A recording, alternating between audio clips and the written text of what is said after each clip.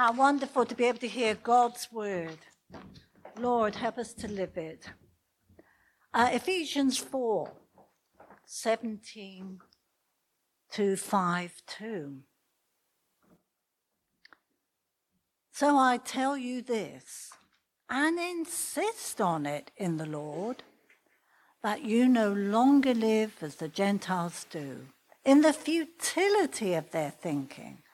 They are darkened in their understanding and separated from the life of God because of the ignorance that's in them due to the hardening of their hearts. Having lost all sensitivity, they have given themselves over to sensuality so as to indulge in every kind of impurity, and they are full of greed. That, however, is not the way of life you learned when you heard about Christ and were taught in him in accordance with the truth that is in Jesus. You were taught, with regard to your former way of life, to put off your old self, which is corrupted by its deceitful desires, and to be made new in the attitude of your minds, and to put on the new self, created to be like God in true righteousness and holiness. Therefore, each of you must put off falsehood and speak truthfully to your neighbor, for we are all members of one body. In your anger, do not sin. Do not let the sun go down while you're still angry, and do not give the devil a foothold. Anyone who has been stealing must steal no longer, but must work, doing something useful with their own hands, that they may have something to share with those in need. Oh, do not let unwholesome talk come out of your mouths, but only what is helpful for building others up according to their needs, that it may benefit those who listen. And do not grieve the Holy Spirit of God, with whom you were sealed for the day of redemption. Get rid of all bitterness and rage, anger, brawling, slander, along with every form of malice. Be kind and compassionate to one another, forgiving each other, just as in Christ God forgave you. Follow God's example, therefore, as dearly loved children, and walk in the way of love, just as Christ loved us and gave himself up for us as a fragrant offering and sacrifice to God.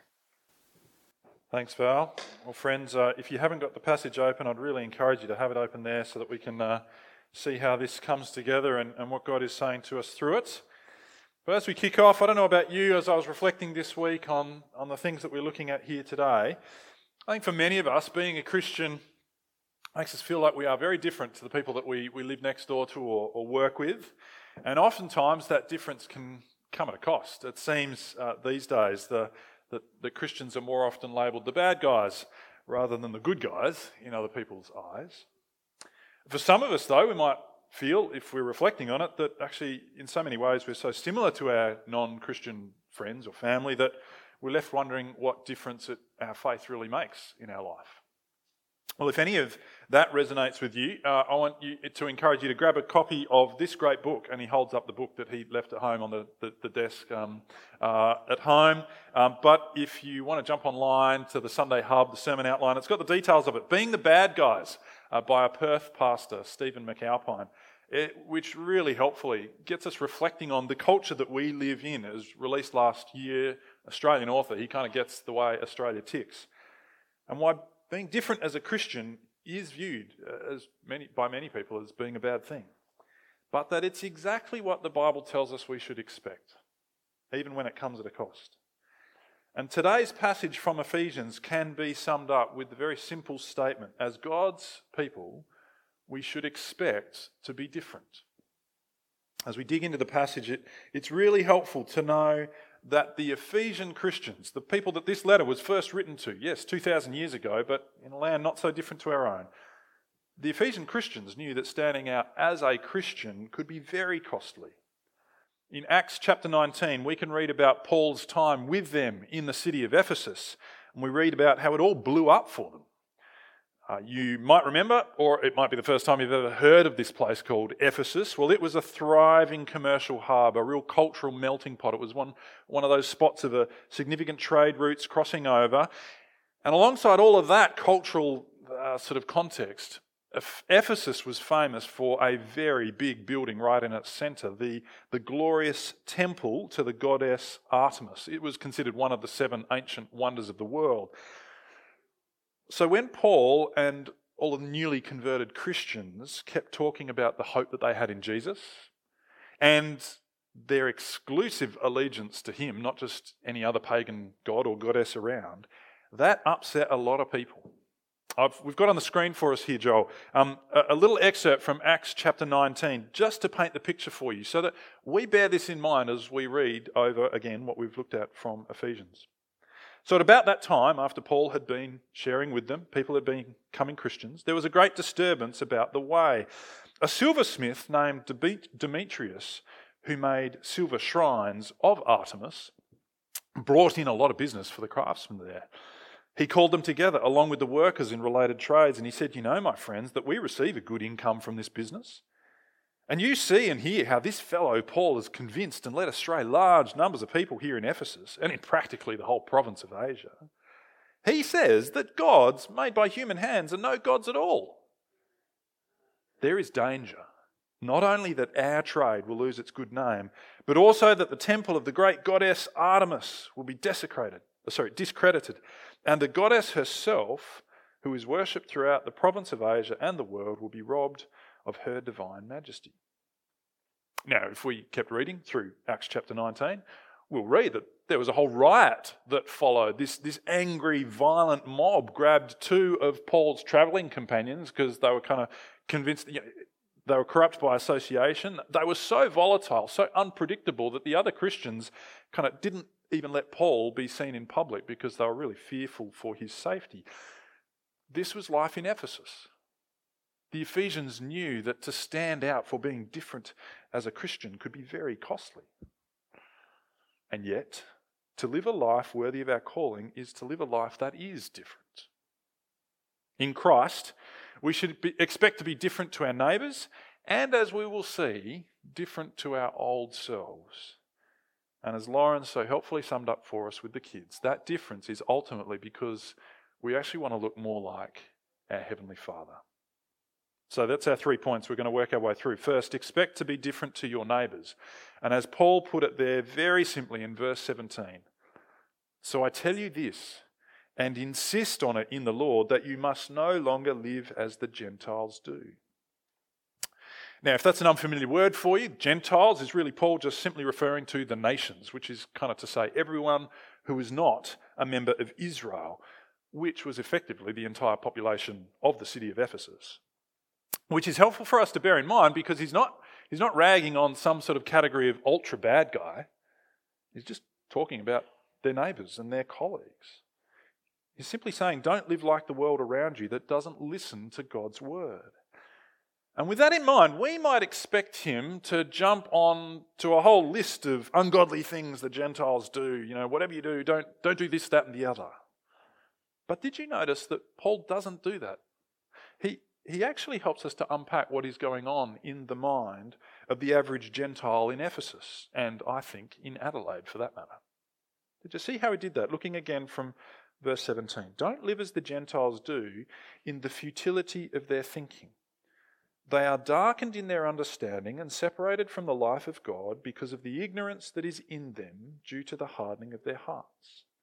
Having lost all sensitivity, they have given themselves over to sensuality so as to indulge in every kind of impurity, and they are full of greed." Now, Paul doesn't jump into a list of don't do this, because the things that we do and don't do, they are all simply a reflection of the way that we see the world and God's place in it. And as Paul puts it in a fairly blunt way, the unbelieving way of life is based on a futile way of thinking.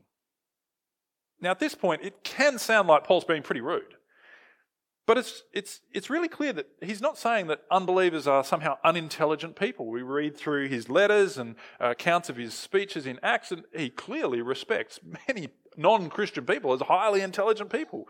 But what he's saying here is that ultimately, the way of thinking about this world without God ultimately ends in futility, in a kind of frustration, in a fruitlessness that in the long run.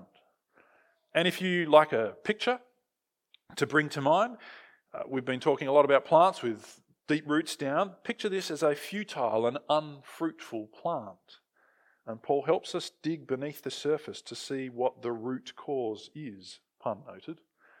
So, in verse 18, he takes us beneath the surface. This pattern of futile thinking, it's a reflection of a darkened understanding which he equates as being cut off from the life of God. And digging even further, well, the non-Christian is in the dark because of the ignorance in them.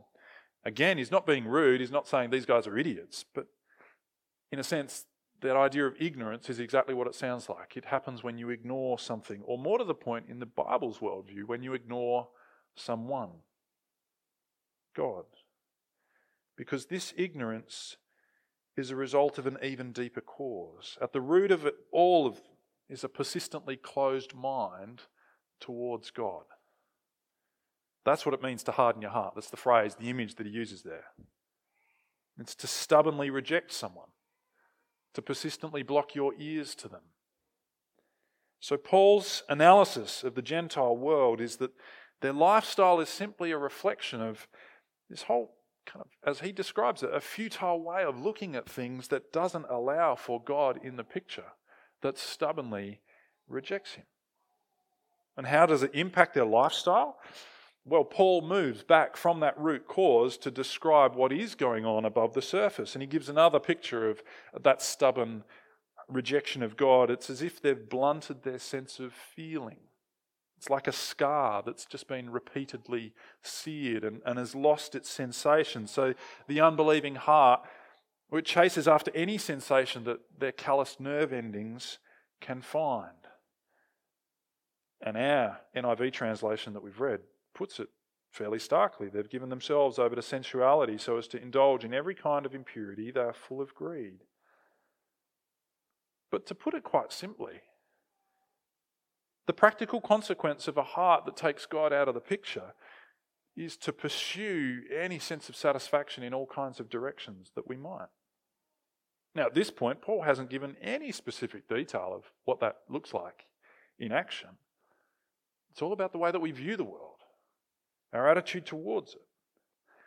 And I think that's really helpful for us to note, because it helps us to see that Paul's primary concern with the Gentile way of life is not the external stuff of their sexual ethics or their drunkenness or their materialism or the physical violence, these kinds of things that we know were going on in the city of Ephesus. He's not a wowser raging against the loose morals of those nasty Gentile people.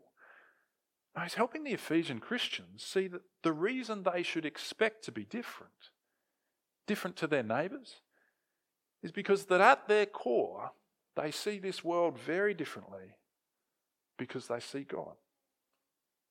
And I think that's very helpful for us to reflect on in Adelaide today. Because it means that if you are in Christ, if you trust Jesus, you should expect that you will look different to the non-Christian people you know. You shouldn't be surprised if your holidays look different or your house looks different.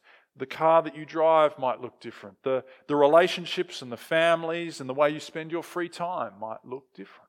It should not surprise us. But it also reminds us that for all of the various subtle differences, and sometimes they are big and sometimes they're small, the core issue is how we view the world, with or without God. That is what ultimately matters. And if that's the root cause of such difference, then I don't think we should merely expect to look different. We should long to look different. And when we're not so different on the surface, perhaps we look around and we think, gee, yeah, I'm not sure whether it really has made much difference for me.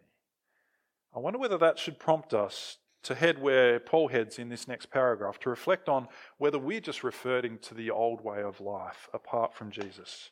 If you read with me from verse 20, it says, "That, however, is not the way of life you learned when you heard about Christ and were taught in him in accordance with the truth that is in Jesus. You were taught with regard to your former way of life to put off your old self, which is being corrupted by its deceitful desires, to be made new in the attitude of your minds, and to put on the new self, created to be like God in true righteousness and holiness." If you're following the outline, this is our second point. We should expect to look different to our own old selves. If you're in Christ, something has happened. And it radically impacts the way that we view the world. God engages our mind with truth. And it's not just a truth about Jesus, it is Jesus himself. Because our former ignorance wasn't just that we didn't know stuff, we didn't know information about Jesus. It was relational. We didn't want to know Jesus. And knowing Jesus radically informs our perspective on life, and it needs to totally reorient our priorities. Which means that in a very practical way, if you come to faith in Jesus, you should expect that it's going to require a shake-up of the way you see the world and the way that you live life. We should expect to look different to our old selves. And that's something that continues to happen. It's not a one-time event. Yes, we are brought into the family, but we have to keep getting dressed every morning, thinking through what we're going to put on for the day to come. And while there's a sense in which that will at times mean that we look very similar to our neighbours, at other times we should be willing to see that not only do we look different to our neighbours, but we are actually able to recognise that we're making different choices from the way that we used to live.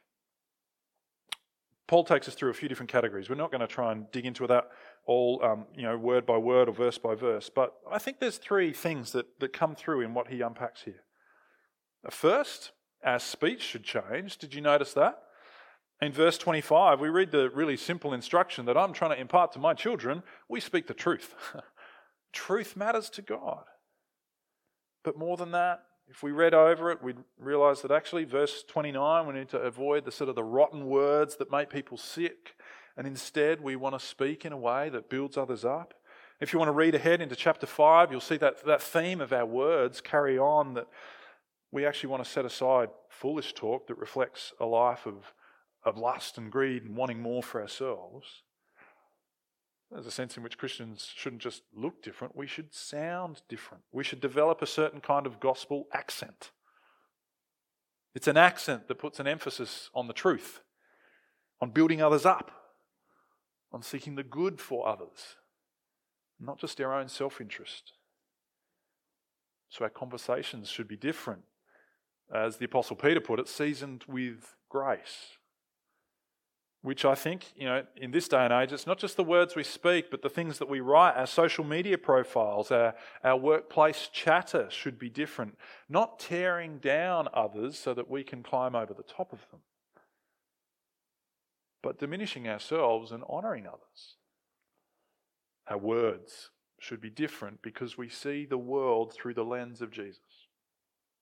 Okay, the second big category that is different in life, and this comes up really clearly in verse 26, is our temper.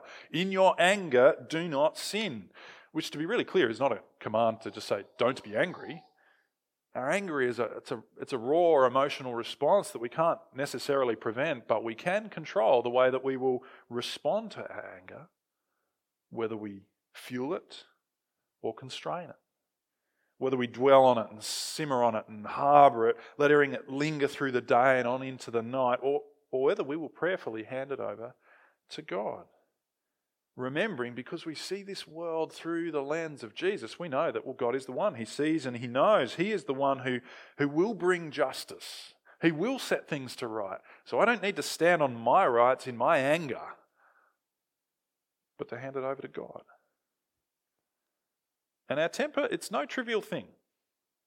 Did you see how Paul described it? It can be a toehold that the devil uses to claim back territory that should be devoted to Jesus. And I don't think any of us who have struggled in an argument with our spouse or blown up at our kids or had a major workplace conflict, we don't need to think too hard to see how that plays out. When the temptation rises to hang on to our anger rather than hand it over to God, to see it overcome with patience and gentleness and humility. If you want to read through to the end of chapter 5, you'll see that thread come up again and again and again. And then the third category that Paul addresses, well, it's striking really, verse 28. Anyone who has been stealing must steal no longer. I don't know what you guys were getting up to last week, but if this is something that you need to pay attention to, then let it be so. But, jokes aside, what a great reminder that the church is a place of grace for sinners of every sort. You don't bother writing something like this if you think that the church is just some finishing school for saints. It's where perfect people come to preen and show how good they are. Not at all. God's grace is for everyone. Jesus says, "Come as you are, thieves and all." But he will never leave us just as we are. And the theme, the thread that runs through from this, having jarred us saying, if you are stealing, don't steal anymore, there's a thread running through this as it ties into greed, that insatiable desire to have more, to take from others what is not rightly ours, to want what they have and to grab after it, whatever the cost. The contrast, that if we live a new life in Christ, it's one in which we seek to be productive, to be a blessing to others, to be good to others. And I think, by the way, just as an aside, I think what we've got here in verse 28 is one of the most sort of simple rationales in the Bible for paid employment. Why do you try and get a job? We should go to work to earn a living, to share with those in need. And contrary to popular opinion, career planning and advancement, it is not based on wealth maximisation. In the Bible's eyes, it's about generosity maximisation. But that's an aside. Because then in verse 30 and 31, Paul wraps up with this summary that brings speech and our temper and our kind of greed-driven lifestyle together. Verse 31, get rid of all bitterness and rage and anger, brawling and slander, along with every form of malice. Be kind and compassionate to one another, forgiving each other just as in Christ God forgave you. So watch your words and control your temper. Instead of grasping for what is not yours and hating those who get in your way, live a life of kindness and compassion and forgiveness. I don't think much of that needs illustrating, does it? It kind of speaks for itself. In fact, I've been thinking it's the kind of passage that you want to print out on a piece of paper and stick on the back of the toilet door. So we're just reminded of the lives that we're called to live. If you're in Christ, expect to be different to your old self. And expect that at times that will look different to your neighbours. But some of you might notice that I've skipped over this lovely little comment in verse 30 that Paul makes. Verse 30, do not grieve the Holy Spirit of God, with whom you were sealed for the day of redemption. What a lovely little reminder that this is not at its heart actually talking about a list of do's and don'ts. We're talking about a life that reflects the presence of God with us. And not with us in just sort of some kind of abstract force. The Holy Spirit can be grieved because he is a person. He is just as intimately concerned with your heart as your loving Heavenly Father is. And your self-giving Saviour, the Lord Jesus. The Holy Spirit is grieved. When we live a life that looks exactly the same as the old self or our neighbours around us that don't know the Lord Jesus, he is saddened.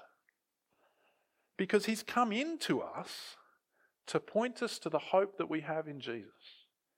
Sealing us for the day of redemption is how Paul described it there. The Holy Spirit's role is to point us to the hope that we have in Jesus, which is the hope that cuts right to the heart of greed. That longing, that grasping that says, I have to have it all now, and I'll speak to you however I want, and I'll stomp on you however I need to get it. because the Holy Spirit rejoices to point us to the hope that we have in Christ. And he is grieved when we turn from that hope and we bury ourselves in our old lives and in the way the world ticks around us. So we should expect to look different to our neighbours, different to our old selves, because we want to look more like our Father. We're finishing with this from these wonderful words at the start of chapter 5. Follow God's example, therefore, as dearly loved children, and walk in the way of love, just as Christ loved us and gave himself up for us as a fragrant offering and sacrifice to God. You see, if all we do running through life is looking around us at all of the things that we shouldn't be doing, you know what? Like, what am I doing? You just end up walking in circles, right? So much as we want to look different to our old selves and others around us that don't know Jesus, we actually achieve that by having our compass set to true north and keeping a clear vision of where we're heading, keeping our eyes on God. But goodness me, isn't this a wonderful thing to contemplate? Follow God's example. As if I could. What an amazing thing that God, he invites me to imitate him. I'm so prone to harsh words, impatient anger, coveting the things that others have, and yet God says, come on, Simon, follow me. Copy this. Walk in my footsteps. And then he points me to his Son, who perfectly imitated his Father, the Lord Jesus, who ultimately showed us the way of love that's not grasping for myself, but giving of myself. That's how we walk in the right direction. Fixing our eyes on him. Now, for some of us, change feels like a terribly difficult thing to ask. That I would put aside that old way of thinking or living, or that I'd be able to turn aside from the constant billboards that tell me to be greedy and long for more. But change, we see here, it doesn't happen by just sheer grit and determination, or beating yourself up every time you get it wrong. Ultimately, we change by looking to the love of our Father through the grace of our Saviour, as the Spirit points us to the sure and certain hope that we have in him. And with that in mind, as I've been reflecting on this, I don't kind of just go, yeah, I really should expect to look different. I kind of think, gosh, I want to look different. I want to joyfully look for those opportunities to look different, because I get to try and copy my dad. Let's pray. Loving Heavenly Father, what an incredible privilege that we can call out to you as our Father. You open your arms in this warm embrace to kids that we've hardened our hearts against you, we've run the other way, Lord, we've lived all sorts of lives. And yet you open your arms to us. You invite us to come home, and then you say, yeah, come and copy me. Show the kind of love that I've shown you. Father, what a wonderful privilege to be called your children and then to be invited to live more like you. We can see so many practical ways that you call us to live a life that is consistent with who we are in Jesus. We have a simple prayer, that you do your work in us by your Spirit to make us more like your Son, that our neighbours who look on might see that difference and long to know the hope that we have. We pray it in Jesus' name. Amen.